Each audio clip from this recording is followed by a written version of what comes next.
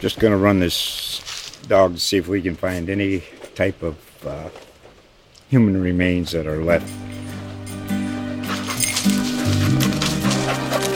Listen to Where Secrets Go to Die, The Disappearance of Derek Hennigan. From the Detroit Free Press, a new podcast set in the woods of Michigan's Upper Peninsula. Available on Apple, Spotify, Freep.com, or wherever you get your podcasts. Get ready to get blitzed on the Blitzed podcast at thehuddle.com with your hosts Steve Gallo and Harley Schultz.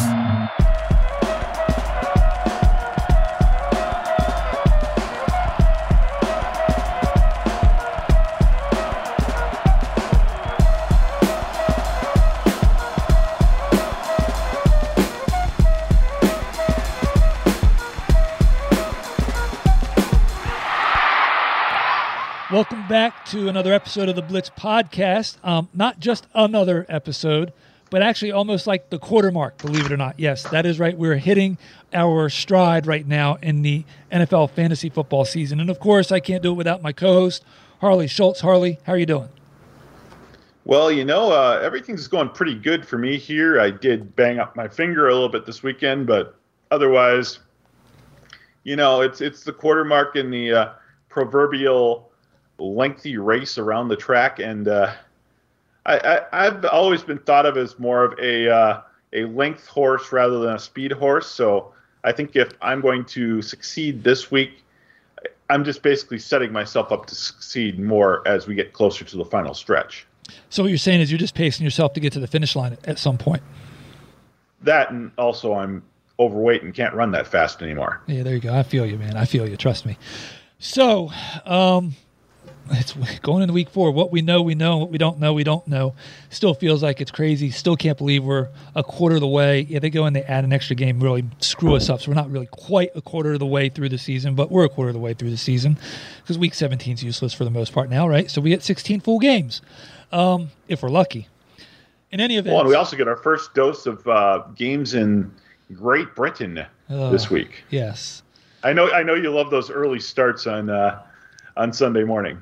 I am not a morning person, and even if I were a morning person, I still would not like 9 a.m. football games. Just not happening. Come on. Well, I mean, we talk about when teams travel from the West Coast to the East Coast to play an early game. Yeah.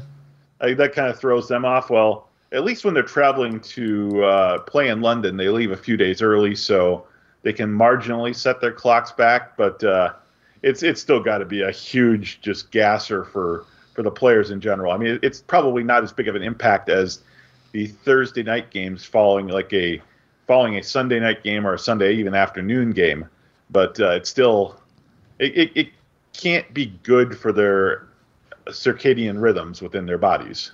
They're fine-tuned athletes. They'll just have to figure out a way to get by. That leads me to, what we'll talk about this week. Of course, we're going to have our DFS segment, like always, right? Our PSVs, pay up, stayaways, and value plays. And I think we're going to do a segment on whether we need to shake it up or shake it off. So I guess it's going to be about, are you a Cars person or are you a Taylor Swift person with where you are with your lineups? Well, and I'm sure there's a few players on both of our rosters that we both agree maybe we're never going to get back together with. Yeah, that's not a problem. We definitely can say that. There's a lot that we could talk about. However, speaking of Taylor Swift, I know I've got DeAndre Swift in at least one league. I'm sure a lot of other people do. I'm not sure. He probably might make the news, and if not, then we'll talk about him after the news.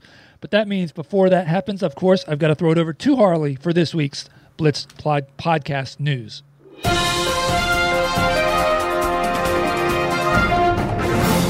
Thank you, Steve. Rob Gronkowski is already fueling rumors that he may be ready to unretire yet again after he was spotted at the Packers-Buccaneers game on Sunday. If he is going to return, we all have to hope that his mom can find his game pants again, and that he hasn't grown out of them by eating all of those Subway sandwiches. Coach Dan Campbell suggested that DeAndre Swift could benefit from missing some time over the next couple of weeks as he recovers from an ankle and shoulder injury. That's funny, Dan. Swift's fantasy owners think that he could benefit by you not pulling him in the red zone every game. Both Delvin Cook and David Montgomery left their respective games with injuries last week. Fortunately, it sounds like both will be able to go for week 4. As an owner of both of them in the Scott Fish Bowl, I would like to go on the official record with the following quote. Whew.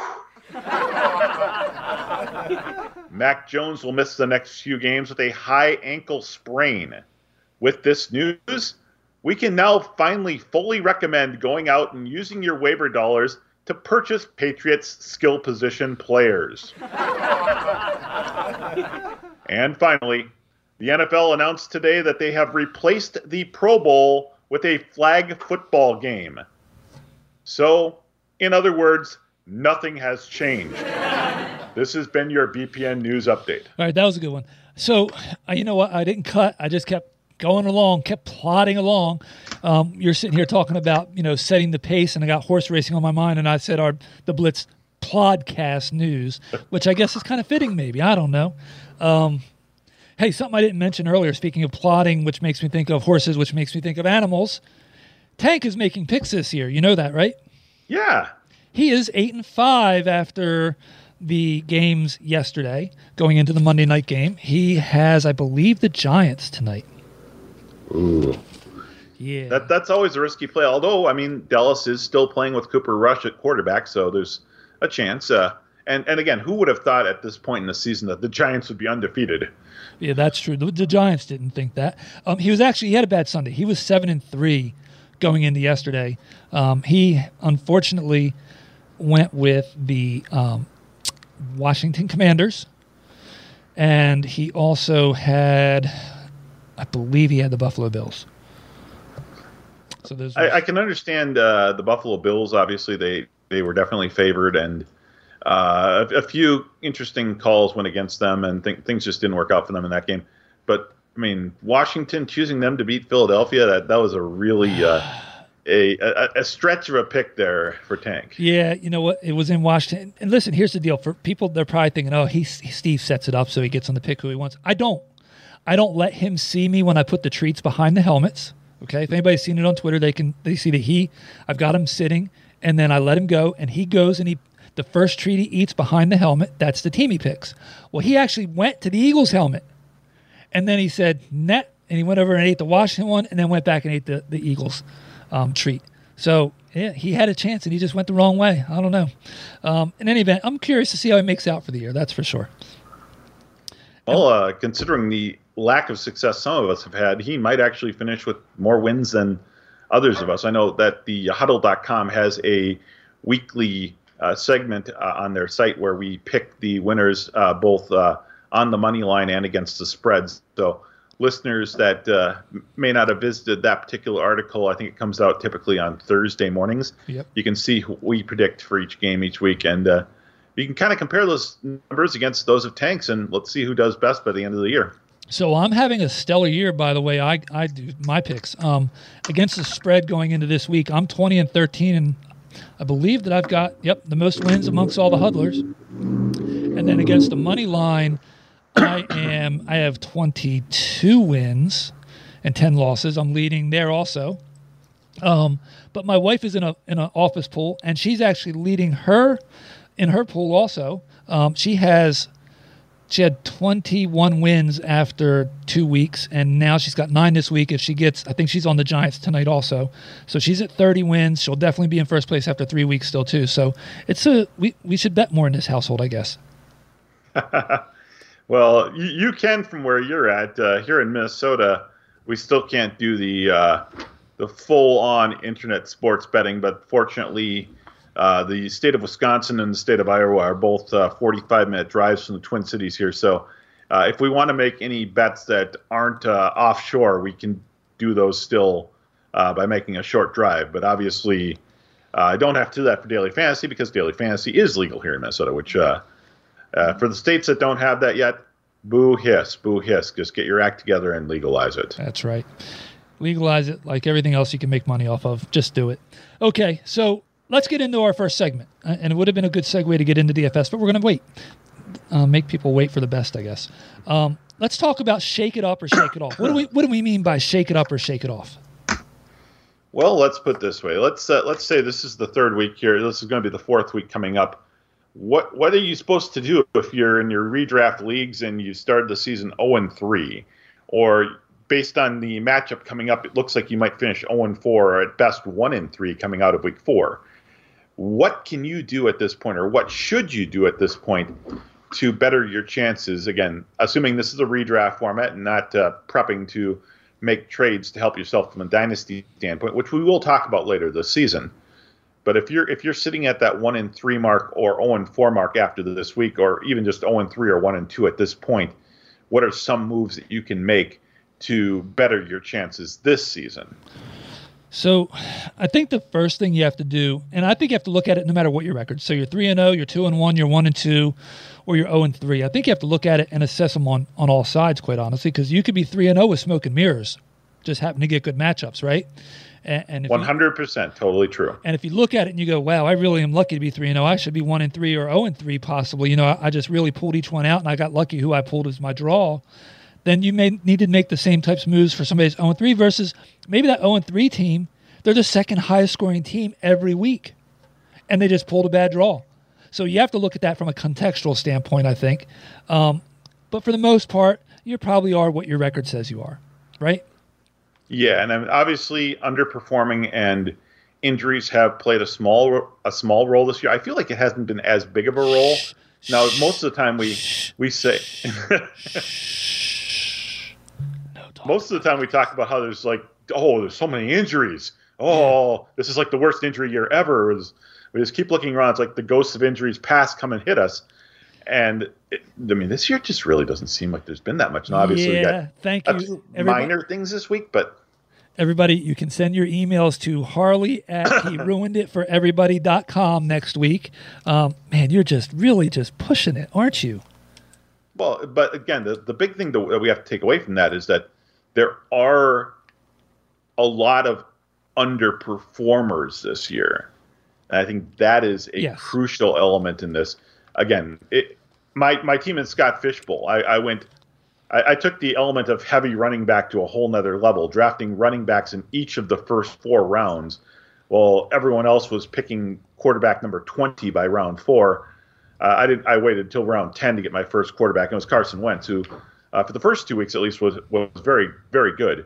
And obviously this past week he struggled some, but I put together a decent enough stable behind him, guys like Geno Smith and Jacoby Brissett, who have been adequate second guys for me so far. But again, it's like if you went heavy running back early this year, even if you just had a first-round running back in general, most of those first-round running backs have really underperformed. And again, if you were fortunate enough, you got Cooper Kupp, Jamar Chase maybe in the first round, you're probably feeling a little bit better. Justin Jefferson had a huge week 1, but he's been kind of quiet the last 2 weeks. Yeah. So in general, the first-round players have underperformed, but they've kind of underperformed across the table. Yeah, I'm one of those Justin Jefferson guys in Scott Fishbowl. I shouldn't even say this. Barring a stat change or negative plays by Noah Brown tonight, I'll go to 3-0. I'm currently at 168.10 to 166.40. And that was with having a Justin Jefferson in my lineup, a Miles Sanders in my lineup, a Sky Moore in my lineup who got me negative points, and a Darren Waller so all those guys scored under 7 points. But I got a good matchup, and I'm 3-0, more than likely. I benched Justin Fields. Smart play. I got lucky. I benched Jacoby Brissett. I probably shouldn't have. However, I played Hurts and Geno Smith, and Geno outscored Brissett by a couple points. So I got lucky on some of my plays. James Robinson's coming through big for me. Christian Kirk, we talked about him last week. Devontae Smith had a monster week. David Njoku, who I've loved and liked, preseason. So it just sometimes the matchups work for you and sometimes they don't. There's some other leagues I'm in that are a little bit, thin. But anyway, what I will say is there's some leagues where I have guys like DeAndre Hopkins, Will Fuller. I don't have any OBJ, but I considered him late in some drafts. If you're 0-3, 1-3, or you should be, you're probably best to look at ditching those guys to get some upside on your roster. Yeah, in the cases of Odell Beckham, we've heard all season that he could sign at any given point. But if you look at the medical recommendations for him based on when he was injured, originally they were saying he'd probably be out until late October, early November. Now, obviously, Odell Beckham is not your standard human being, so he probably will be ready before then. But again, you're still waiting. And then let's say once he does sign, he's probably going to need a week or two to get comfortable with the offense he signs with, short of returning to the Giants or returning to the Rams. But yeah, it's tough to call. And with Hopkins, obviously, it's kind of the same thing. He's suspended, so he can't even go to team meetings and stuff until week 6. So you're sitting on him for another couple weeks with no return whatsoever. Michael Gallup was supposed to come back for tonight's game, and they made a decision mid-afternoon here to not have him play this week. So, again, if you drafted Michael Gallup as a potential sneaky wide receiver 3, a guy that might slide a couple of weeks and then get him in there, well, he's still not playing yet either. So these guys, you drafted them thinking that you were going to start the season really hot and you'd ride into their return and then just be a boost for your offense. Well, slap upside the head. Here you are, 0-3, 1-2. You still have those guys on your team and you're still waiting for them. You really have to consider at this point thinking, okay, I need a win this week. I'm going to trade one of those guys to a team that's probably overperformed to start the season and maybe get some guys who can definitely help you win this week just to get you over that hump. Again, I'm not saying selling them for pennies, because you don't want to sell them for nothing. But just remember, if you don't get the win this week and you're staring down the barrel of 0-4 after this week, it's going to be hard to turn that around. I would say if you're 1-3, you could probably try to sell and not get pennies on the dollar. If you're 0-3, you probably can look at actually dropping them if you have to, if there's somebody on your waiver wire that's worth attacking. Another part of Shake It Up is, let's say you have a James Robinson or a Saquon Barkley or a Josh Allen or a Lamar Jackson, maybe even a David Njoku while he's hot or something like that. You can also look at trying to flip those guys. They've got value, they deserve the value, and that's how you can help you take back a slightly lesser running back to help bridge some need at wide receiver or something like that. That's the Shake It Up. They're the hard ones to do, but sometimes that's what you have to do. Yeah, and again, it's never too early to start looking at strength of schedule, particularly from the playoff time. If you have started 3-0, or if you are projected to start 4-0, you can start looking at those playoff weeks and say to yourself, well, okay, so-and-so is on a bye week 14, or so-and-so is running back is facing the Tampa Bay Buccaneers in week 15. Is this something where I want to get away from this particular matchup and maybe look to turn that player for a comparable or upon paper maybe a downgrade at that position, but to get you a better matchup down that string. And again, for listeners going to the Huddle.com, they do have a rest of season schedule feature that typically starts, I believe, around week 5 or week 6 out there. So the other thing is, talk about shake it off. If you're a Justin Jefferson owner and you're 1-3, you're probably regretting that you went wide receiver early with him or something, right? I think that's where I don't think anyone that went wide receiver early is really sweating it too much this year right now based on how the running backs have performed. But yeah, true. Yeah, again, Jefferson's had a couple of down weeks, but it really hasn't been his fault. Right. In his case here, they're learning a new offense. It's a more rhythm-based offense, and there's a certain degree of comfort level with Kirk Cousins as far as getting that rhythm down, because Kirk Cousins has always been more of the receiver gets himself to his position and then he throws it, whereas Kevin O'Connell's offense and the Sean McVay offense tree in general has been more about timing-based, where it's like Cousins will drop back and he's throwing the ball to a location and the wide receiver is supposed to be at that location based on X number of counts. And again, that's a game that certainly Justin Jefferson's capable of doing, but over the last 2 weeks he's been locked down, first by Philadelphia, who used Darius Slay predominantly to shadow him, and then this past week with Jeff Okudah, who's developing into quite a shutdown corner in his own right for Detroit. Yeah, so, but the key is, if you're 1-3 with a guy like Justin Jefferson, you can shake that off. You know he's going to perform. Yes, definitely. He's a guy that you can safely count on for 8 to 10 catches, over 100 yards, and a touchdown a week. And that's going to be his averages by the end of the season. Guys like that, Travis Kelce, guys like the other first-round running backs who have struggled so far this year, Christian McCaffrey, Jonathan Taylor. These guys, they're going to be consistent by the end of the year. So if you've got them on your roster and you've started slowly, those are the guys you can kind of shake it off to, because you don't have to worry too much about them getting theirs in time. So speaking of Christian McCaffrey, I'm going to segue a little bit because I don't know that it fits into the shake it up or shake it off category, but everybody wants to call Baker Mayfield the wide receiver killer. He killed OBJ, and now he's killing DJ Moore. But what the hell? He turned Christian McCaffrey into Nick Chubb. It's ridiculous, actually. And I think one thing that we've noticed from watching Baker Mayfield during his early season's development, first with the Browns and obviously now with Carolina, is that he likes to maneuver around in the pocket a lot. He likes to bootleg out to his right a lot. And what ends up happening is McCaffrey in the previous regimes would catch a short pass right away. Like basically he would line up, he'd do like a quick run to the right, quick run to the left, and then throw it directly to him. He didn't really have a lot of set-up passes for McCaffrey. It was more like just get the ball to him and let him do his thing. Baker takes so much time running around in the backfield trying to get stuff going that by the time he finally ends up having a play take effect, either with him running out of the backfield or throwing the ball, McCaffrey's kind of like done his route and he's gone into a secondary route. He's just not getting the attention. And again, I think that's mainly because Baker is more active in the backfield. I mean, this year, McCaffrey has 57 receiving yards through 3 games. Last year, he played in, 6 games? Yeah, he played in 6 games. He eclipsed 57 yards 4 times. And the 5th, he had 54 yards. So it's like, and he's got 10 total receptions right now. He had 7, 9, and 10 in 3 games of the 6 last year.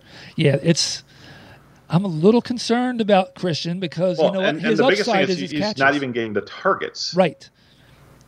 Yeah. No, I didn't even talk about that. My goodness. He had 41 targets in 6 games he had basically. So you do the math there, over 6 a game.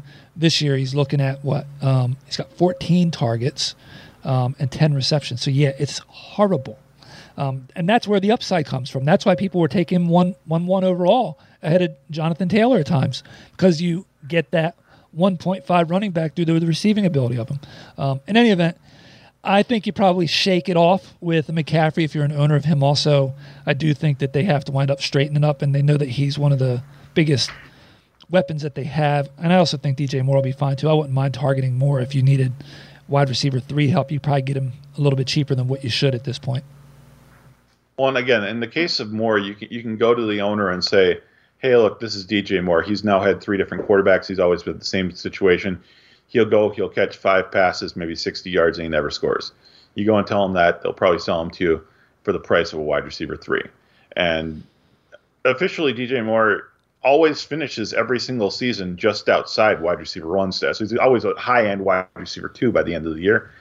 But his numbers always look so pedestrian on paper that it seems like he's not doing that well. Yeah. By the way, tonight's game, I know Dallas is on the doorstep.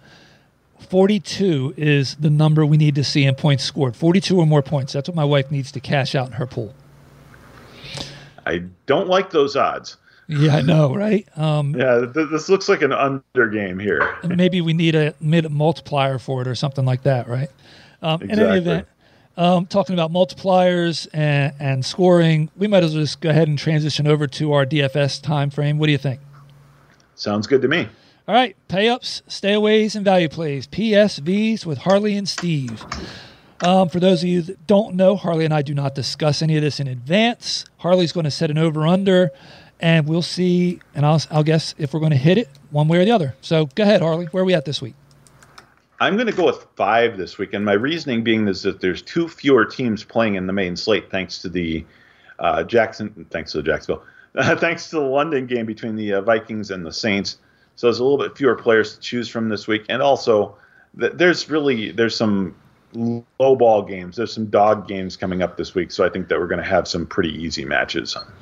I got to take the under. I hated, once I got to wide receiver, especially tight end, I hated the choices. I'm going to take the under. Okay. And I'll put it this way.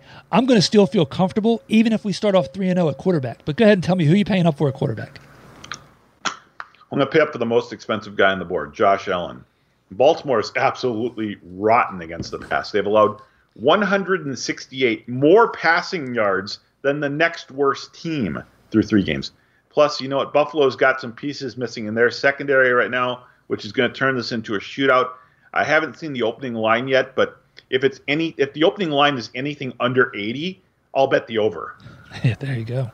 So we don't have a match. I did look at Josh Allen, but I like somebody in his range a little better. And you know me, if I'm going to pay up and can save a few dollars, I will do so. And it's not Lamar Jackson, who's got like back-to-back 40-point fantasy games. It's actually Jalen Hurts at home against Jacksonville. That offense is clicking, and it's a home game, and they got Doug Peterson coming back from, he's the guy that brought them their first Super Bowl. I just think that the atmosphere there and the way that you got Devontae Smith is clicking, they got Goddard involved, you got A.J. Brown, they can run the ball, Hurts can run the ball. I'm going to pay up for Jalen Hurts. I did think if I was going to pay up higher, it was Allen I was going to buy instead of Lamar, though. Yeah, I think for me the decision was that their prices weren't that far different. If it was a $600 savings or a $700 savings, I might have done it. But, they're only $200 apart on DraftKings, only $300 apart on FanDuel.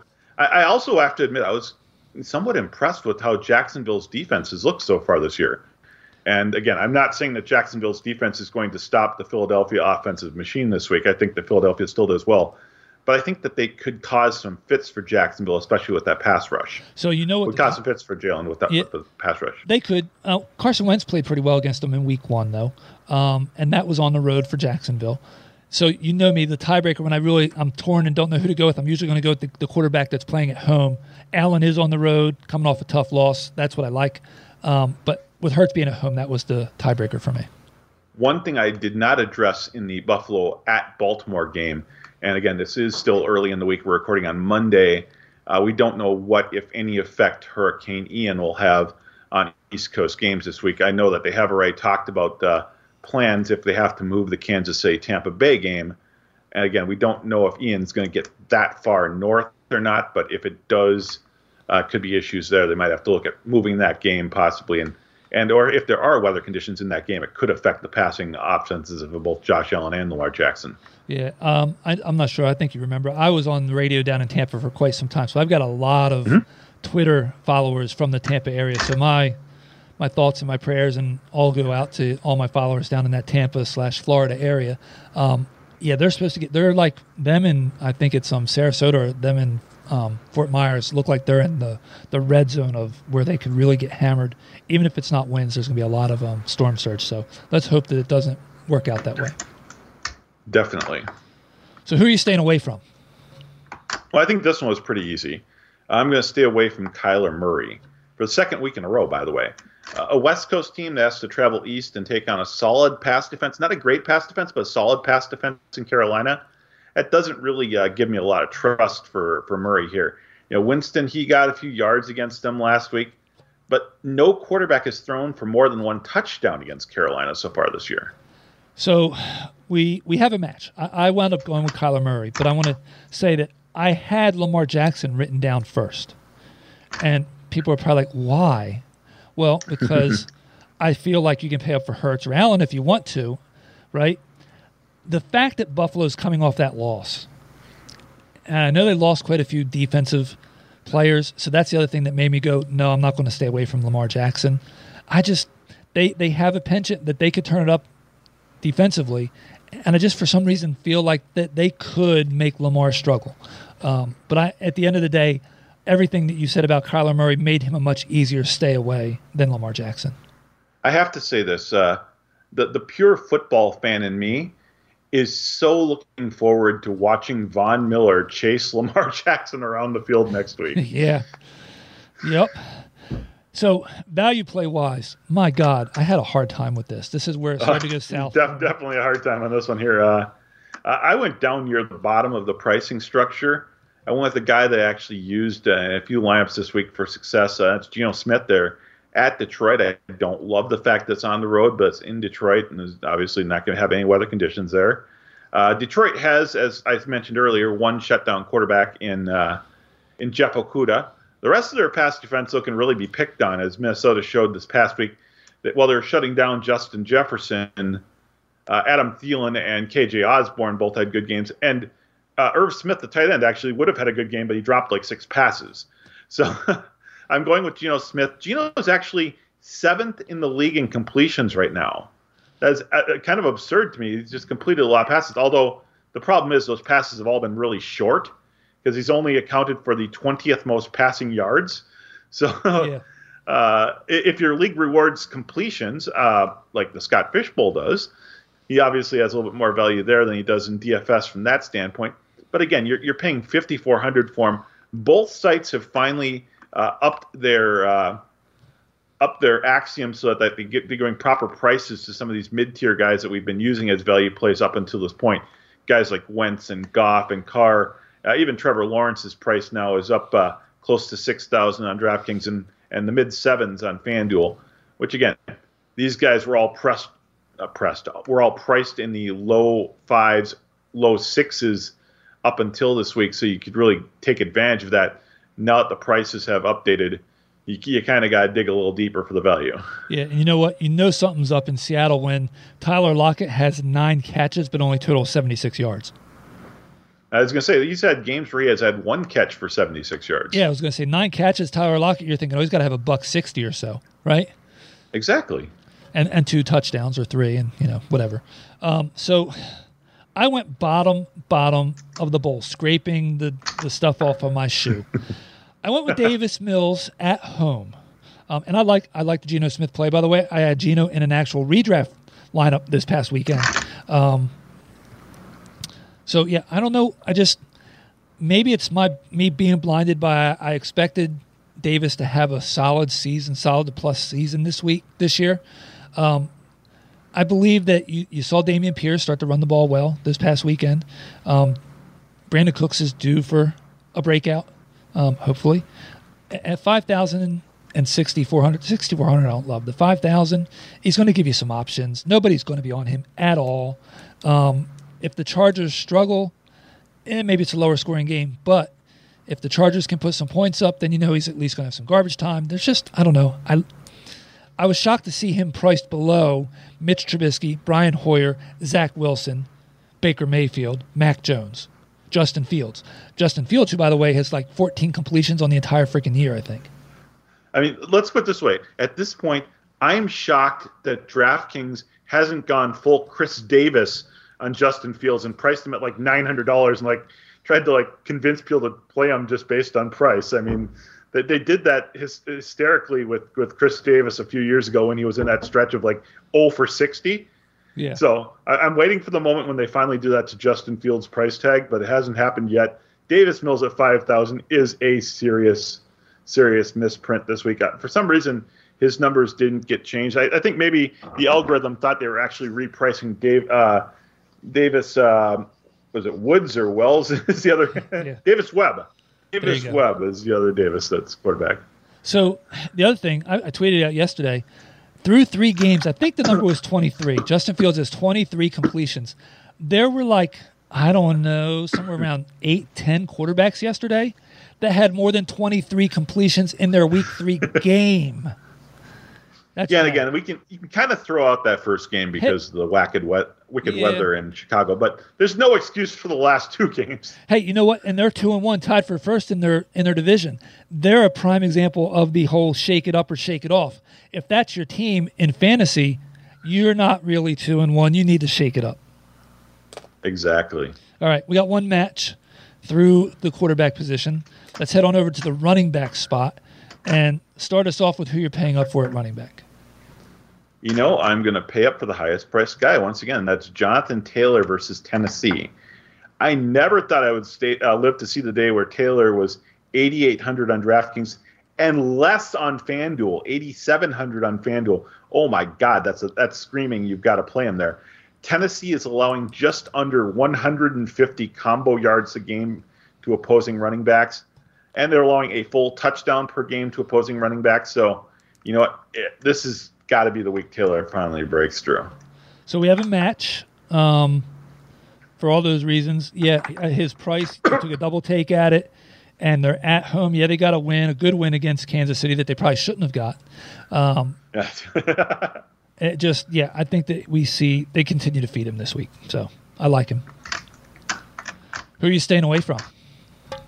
I'm going to stay away from Derrick Henry in that same game. I don't particularly hate Henry here, and I know Henry's had success historically against Indianapolis, but Indy's for this season is only giving up 2.5 yards per carry. Yeah, and that's kind of concerning. Whereas Henry, if the general league is getting 2.5 yards per carry, he'll probably get 3.5 yards per carry against them. But that still means he's going to have to carry the ball 30 times to reach 100 yards. Yes, and on top of that, he's going to have to continue catching a lot of passes like he did this past weekend, which was kind of shocking. That was nice, actually.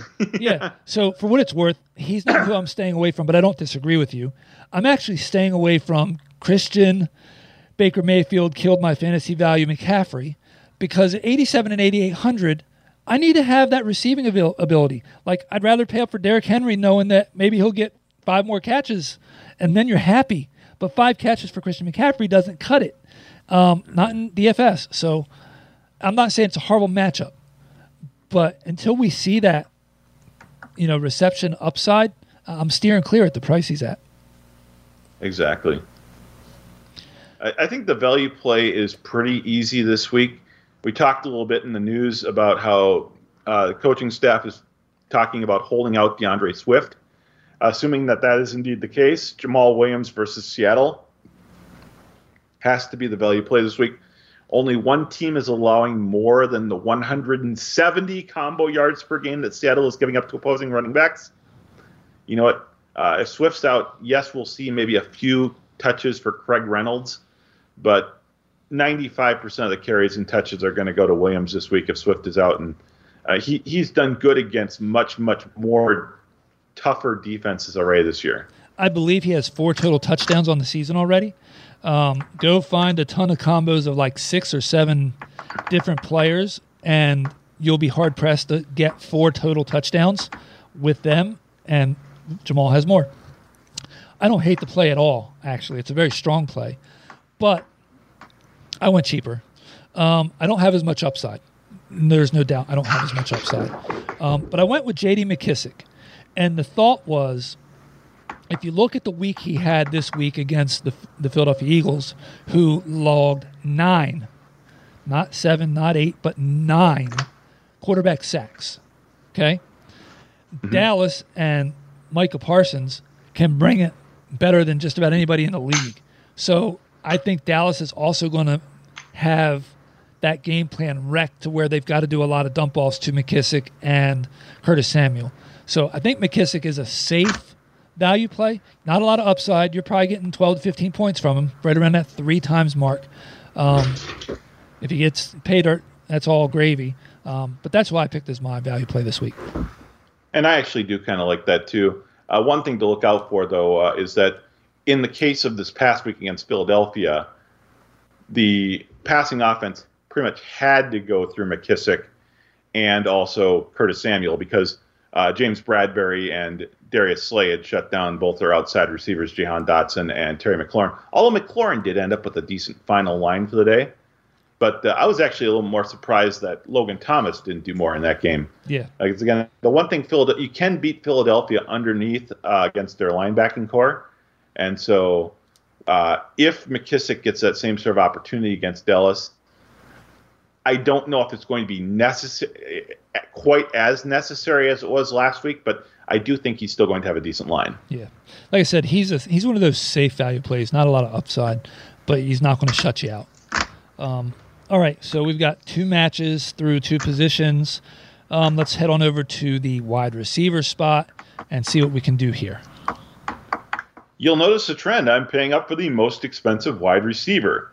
and that is Stephon Diggs at Baltimore. We've already talked a little bit about how I think that game is going to be huge scoring. And here's the thing. Over the last 2 weeks, Tyreek Hill, Jalen Waddle, and Devontae Parker have combined to post this line. 27 catches, 517 yards, and 4 touchdowns against this defense. These guys are not good. They're not good at all. Josh Allen and Stephon Diggs are just licking their chops at what they're going to do. I'm pretty sure what they're going to do to Baltimore's secondary is felonious in 48 of the 50 contiguous United States. Yeah, I was going to say, so we matched there. I picked Diggs also. That average of 517 is over 170 yards per game. So, yeah, I think Diggs eats this weekend in a big way. There's, like I said, they've already given up 3 150-plus yard games to 3 different receivers. So, Diggs fits right in with those profiles, too. So as far as stay away goes, I thought about doing the obvious pick, which was the next highest priced guy, Devontae Adams, based on his usage. It's kind of been a little weird the last couple of weeks, and going up against Denver and Patrick Surtain Jr. But I decided to not take that route here. Instead, I went down the pricing ladder a little bit, down to the 10th highest priced guy on DraftKings. So not really a super high priced guy. I mean, he's still $6,600 on DraftKings. He's $7,600 on FanDuel, which I believe would make him 6th highest priced on FanDuel. So he does have that pricing differential there. I'm going to stay away from Christian Kirk this week. And here's why. He's been electric all season, but as we were just talking about, that Philadelphia secondary is really, really tough. He's going to face off against either Bradbury or Slay, probably get the Slay ride. That's not something that you want to count on for your number one receiver. Trevor Lawrence looked great against the Chargers this past week. He's coming down to earth this week. So we almost had a match, and you would have put me up against it because I have Devontae Adams as my stay away. I get the Christian Kirk thing. I honestly do. And you want to know what makes the job of Slay and Bradbury even easier is when that pass rush is getting home like it is. Man, those guys are just going to be that much tougher if that pass rush in Philly can continue to do like they did this past week. Well, and I'd like to say, I mean, you guys, you're a Philly fan, I believe. The interior defensive tackle that they got in the draft this year. Yes. My God, what a beast he is. How did he fall that far? Yeah, he was a steal for him. Best player available, and I'm not usually about best player available. I like best player, but at a need. He was a great Jordan Davis is it, I believe, right? Jordan Davis, yeah. yes. I was all over Jordan Davis to a couple teams before him in our mock draft season this past spring.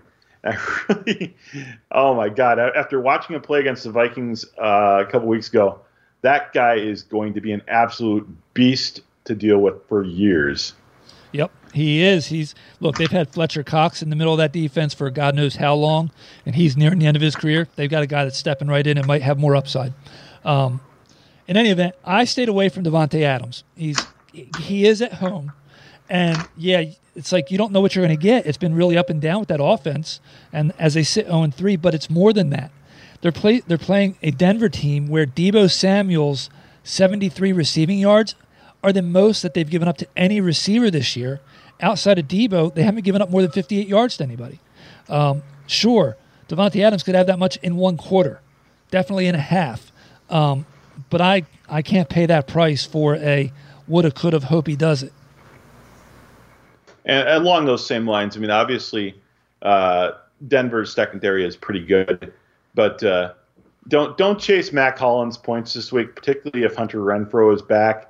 Yeah, no, don't do that. I used Mac Hollins as a great value play this week, and he won me a lot of money because of the fact that he was going to take over all those snaps, and I thought he would be a decent option to get access to that game without paying up for Devontae Adams. And obviously, he paid off big time when Hunter Renfrow is out. And yeah, don't chase those points this week. Yeah, is there anything worse than when you call a guy that you're expecting to have a big game and he goes out injured and then his backup comes in and just blows up, kind of like Davis Montgomery. Yeah, I was going to say exactly. I had Monty as my value play last week, and then you see what Khalil Herbert did, and you're like, oh, what could have been? Oh, Khalil Herbert just absolutely dominated. Let's put it this way. I actually did really, really well on the early slate. I would have absolutely crushed the early slate this past week if Montgomery had gotten credit for all of the stats that Khalil Herbert got in his place. Yep. All right, so who's your value play at wide receiver? You're probably going to say this guy isn't a value play, but he is my value play. I'm going to take Gabe Davis at Baltimore. Davis had a quiet first week back from injury, which should curb his ownership numbers a little bit. I think people might try to get cute and do a triple stack with Isaiah McKenzie this week, coming off a big game last week. But, take advantage of that recency bias and the potential low ownership and Voltron stack this game. I'm talking Josh Allen, Diggs, Davis, and run it back with Mark Andrews. So, no, I don't hate it. You know me. I like when we put little twists in there like that. I almost, could have said that I was going to make Josh Allen my value play when I went with Jalen Hurts as my pay up at quarterback, right? Yep. So the logic behind my value play has something to do with your stay away, actually. I've got Zay Jones as my value play. He has quietly been putting up solid numbers through the first 3 weeks of the season.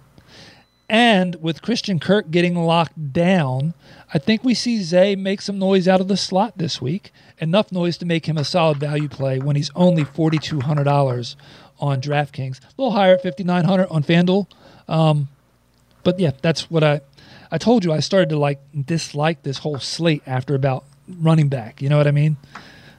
Well, I think that's the way to attack Philadelphia's secondary is through the slot or through guys coming out of the backfield. And certainly that is where Zay operates predominantly with Marvin Jones and Kirk on the outside. So I definitely like that strategy. And again, we did it a little bit last week. People were asking me, it's like, well, should we start Curtis Samuel? It's like, yeah, go ahead and start Curtis Samuel. He's not going to get shadowed by either of those two guys. Exactly. By the way, my eyes are hurting right now. They're bleeding. I think I'm going blind. I just looked at the TV, and I see Jason Peters in a Cowboys uniform. Yes, I know he signed there, but, oh, man, there's just some things that are sacrilegious, and that's one of them. Anyway, okay, head over to tight end. We got 3 matches, so you set the over at 5. We need to sweep it to hit the over. Well, actually, I'm sorry, 2 or 3 to hit your 5. We need to zero out basically to not have to worry about it. Don't worry about my math. Well, to continue my trend, I am paying up for the highest priced guy on the board, and that's Mark Andrews versus Buffalo. I already mentioned the fact that I like to do the massive stack in this game. And you know what? This game's going to be a point orgy. So you give me the guy who's the biggest threat for scoring in Baltimore's offense. Currently, Andrews leads all tight ends in every single significant offensive category. So you know what? I mean, Buffalo, pick your poison here with the exposed defensive secondary replacements. Either someone from the outside is going to have to come inside and try to cover Andrews, or they're going to have to cover him with backup interior defenders like the interior safeties. I don't like his chances. I mean, maybe they are able to shut down Rashad Bateman like happened last week with New England, but I think Andrews is still going to be in line for a 680 and 2 touchdown type of game this week. Well, you're a little more sure of him than I am. I actually initially wrote down no one. I didn't want to pay up for anyone. But I defaulted to I picked a guy and I went with Mark Andrews because I'm not paying up for any of those other guys. Not happening. That is seriously the truth. All right. Who are you going to stay away from? Go ahead. I'm going to stay away from Zach Ertz. Now, Carolina has allowed the second fewest targets and the second fewest receptions to the tight end position, the 4th fewest receiving yards to the position. And Ertz has certainly been involved in the offense a lot during these first couple weeks here without DeAndre Hopkins. But they've already been talking about getting Trey McBride, the rookie, involved a little more in their offense. So I think as the season progresses, he's going to start seeing a few more snaps that might take away some of those targets from Ertz. And again, just not a great matchup on paper. I've already told you that I'm staying away from Kyler Murray. So, I mean, if I'm going to go after anyone in the Arizona offense this week, it might be Greg Dortch, whose price is still pretty low at wide receiver. Okay. So we don't have a match. I don't disagree with it. I looked at it and I wrote down I'm staying away from Darren Waller. I'm staying away from Kyle Pitts. I'm staying away from Zach Ertz. I wound up staying away from Waller. Okay. Simply because he's the next highest guy on the chart. It was going to be Pitts, but with Cleveland losing Anthony Walker for the season to that injury he suffered, I'm not sure how that's going to impact what they do and give up to the tight end position now. So maybe Pitts winds up being a solid play. More targets this week. Still didn't do as much as you would have expected with the amount of points that they put on the board, though. Anyway, yeah, staying away from Waller. I guess I'm staying away from the Vegas offense in general this week. Yeah, I don't like the price tag, say, for Waller. I did kind of look at him a little bit, and when I did some more research, it sounds like Denver has been a little bit forgiving to the tight end position so far this year. But yeah, again, the price isn't great there. It's a stretch to get 3 again, times. if you're going to spend that much money, you might as well spend the extra $400 on DraftKings for Andrews. 400, 1,500. Oh, 1,400. I misread my numbers here. That's okay. Who is your value play at tight end? This was hard. Again, a lot of the guys who I liked have started to get their prices bumped up a little bit. Guys like Gerald Everett, David Njoku, who we've used before, Tyler Conklin, who's off to a ridiculous start, but who's going to come back down to earth now that Flacco's going to be leaving the nest in a couple weeks here, or within this next week. I went down the list. I looked at Robert Tonyan possibly against New England, but I ultimately settled on a guy much cheaper, and that's Austin Hooper at Indianapolis. Indy's 8th in receptions allowed to the tight end position, 6th in yards allowed to the position. They've also given up an average of 1 tight end touchdown per game so far. I like Hooper to have a 550 in one game this week. So we don't match the under hits. Yay me. My value play, I thought you were going to nail him. He is a little more expensive than what we normally would put for a value play. Actually, I think he's like the 5th or 6th highest player on the board on FanDuel, but it's David Njoku. He's going to be there week in and week out, and he's got plenty of upside. I do like his price much better on DraftKings than I do FanDuel. That's a $2,000 difference between the two sites there, but that just plays into the fact that FanDuel, as far as their tight ends goes, I mean, if you want to get a value on FanDuel at tight end, you have to go down to the $4,500 to $4,800 range, and that price would be the same as getting your Zach Ertz, your Dallas Goederts, and Pat Freiermuths on DraftKings. So I always recommend if you're going to play on FanDuel, you might as well pay $5,600 for Freiermuth rather than $4,800 for Will Dissly. Yeah. And if you want a cheaper guy, and you're not going to go Zay Jones in the Jacksonville Eagles game, you might want to look at Evan Ingram, because we know that Philly has had trouble over the years at times with the tight end position. And if they're not going to eat on the outside, then there could be some room for Ingram to have one of those, 5 for 70 in a touchdown or 6 for 70, 75 in a touchdown type weeks. Yeah, and a guy that really haven't talked about a whole lot this year that makes for an interesting play, I would say this week is I can't find his name now on the list here. Jonnu Smith, who for whatever reason has kind of outperformed Hunter Henry so far this year. Yeah, what's up is down and what's down is up. We can thank Stranger Things for that, I guess. Exactly, the upside down. The upside down, yes, we are in the upside down. All right, that's it, my man. Good week. I don't like the slate this week. I just don't. If you're not a degenerate, that means that you don't have to play if you don't like it either, right? That's the wonders. Exactly. That's the wonders of DFS. No one's forcing you to play, but we help you out in case you do want to play. We try to tell you what we think you should do. But at the end of the day, it's your decision, your winnings, your losses. You don't have to send any of your winnings to us, and we're definitely not going to take any of your losses. Although we do accept it. That's true. That is true. We need to set up a GoFundMe, right, or something like that. Exactly. Why not? A Patreon. Yeah, that's it. Or what is it? Zelle. Give me Zelle. I saw that stupid commercial the other day. The guy's trying to give somebody cash. No, Zelle me. What? Well, that's better than me. I'm in one of my fantasy leagues this year. It's a redraft league that I've been a part of for about 30 years now, one of my longest running leagues. It's run by a bunch of old fuddy-duddies that don't want to, like, they refuse to even look at PPR as a change in stat category. Oh, God. Well, in that league, they refuse to take electronic payments, so they make us pay by check or cash every year. Oh, my God. I think I write 2, possibly 1 check a year. And that's usually to the IRS, quite honestly. Mm-hmm. So, yeah, I mean, wow. Still get shout out to John Gilbertson and Steve Mattson if you're listening out there. Love you guys to death. Love the league. Been a part of it forever. I'm never going to leave, even though, like I said, the rules are outdated.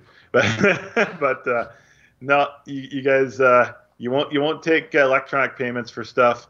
Means I actually have to break out the checkbook at least once a year for that. Send them a box of pennies or something.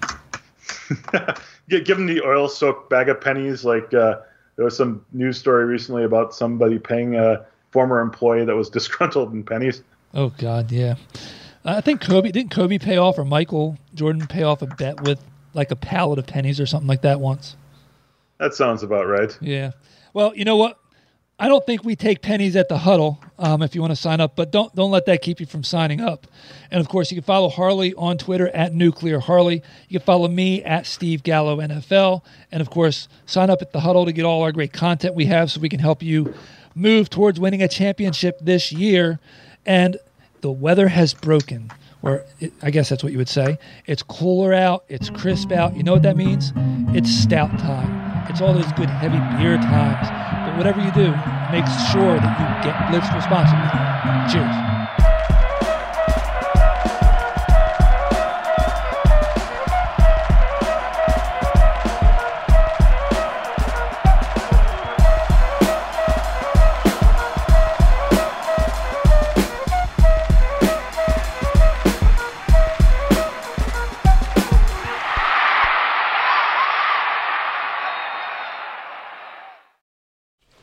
Just going to run this dog to see if we can find any type of human remains that are left. Listen to Where Secrets Go to Die, The Disappearance of Derek Hennigan. From the Detroit Free Press, a new podcast set in the woods of Michigan's Upper Peninsula. Available on Apple, Spotify, Freep.com, or wherever you get your podcasts.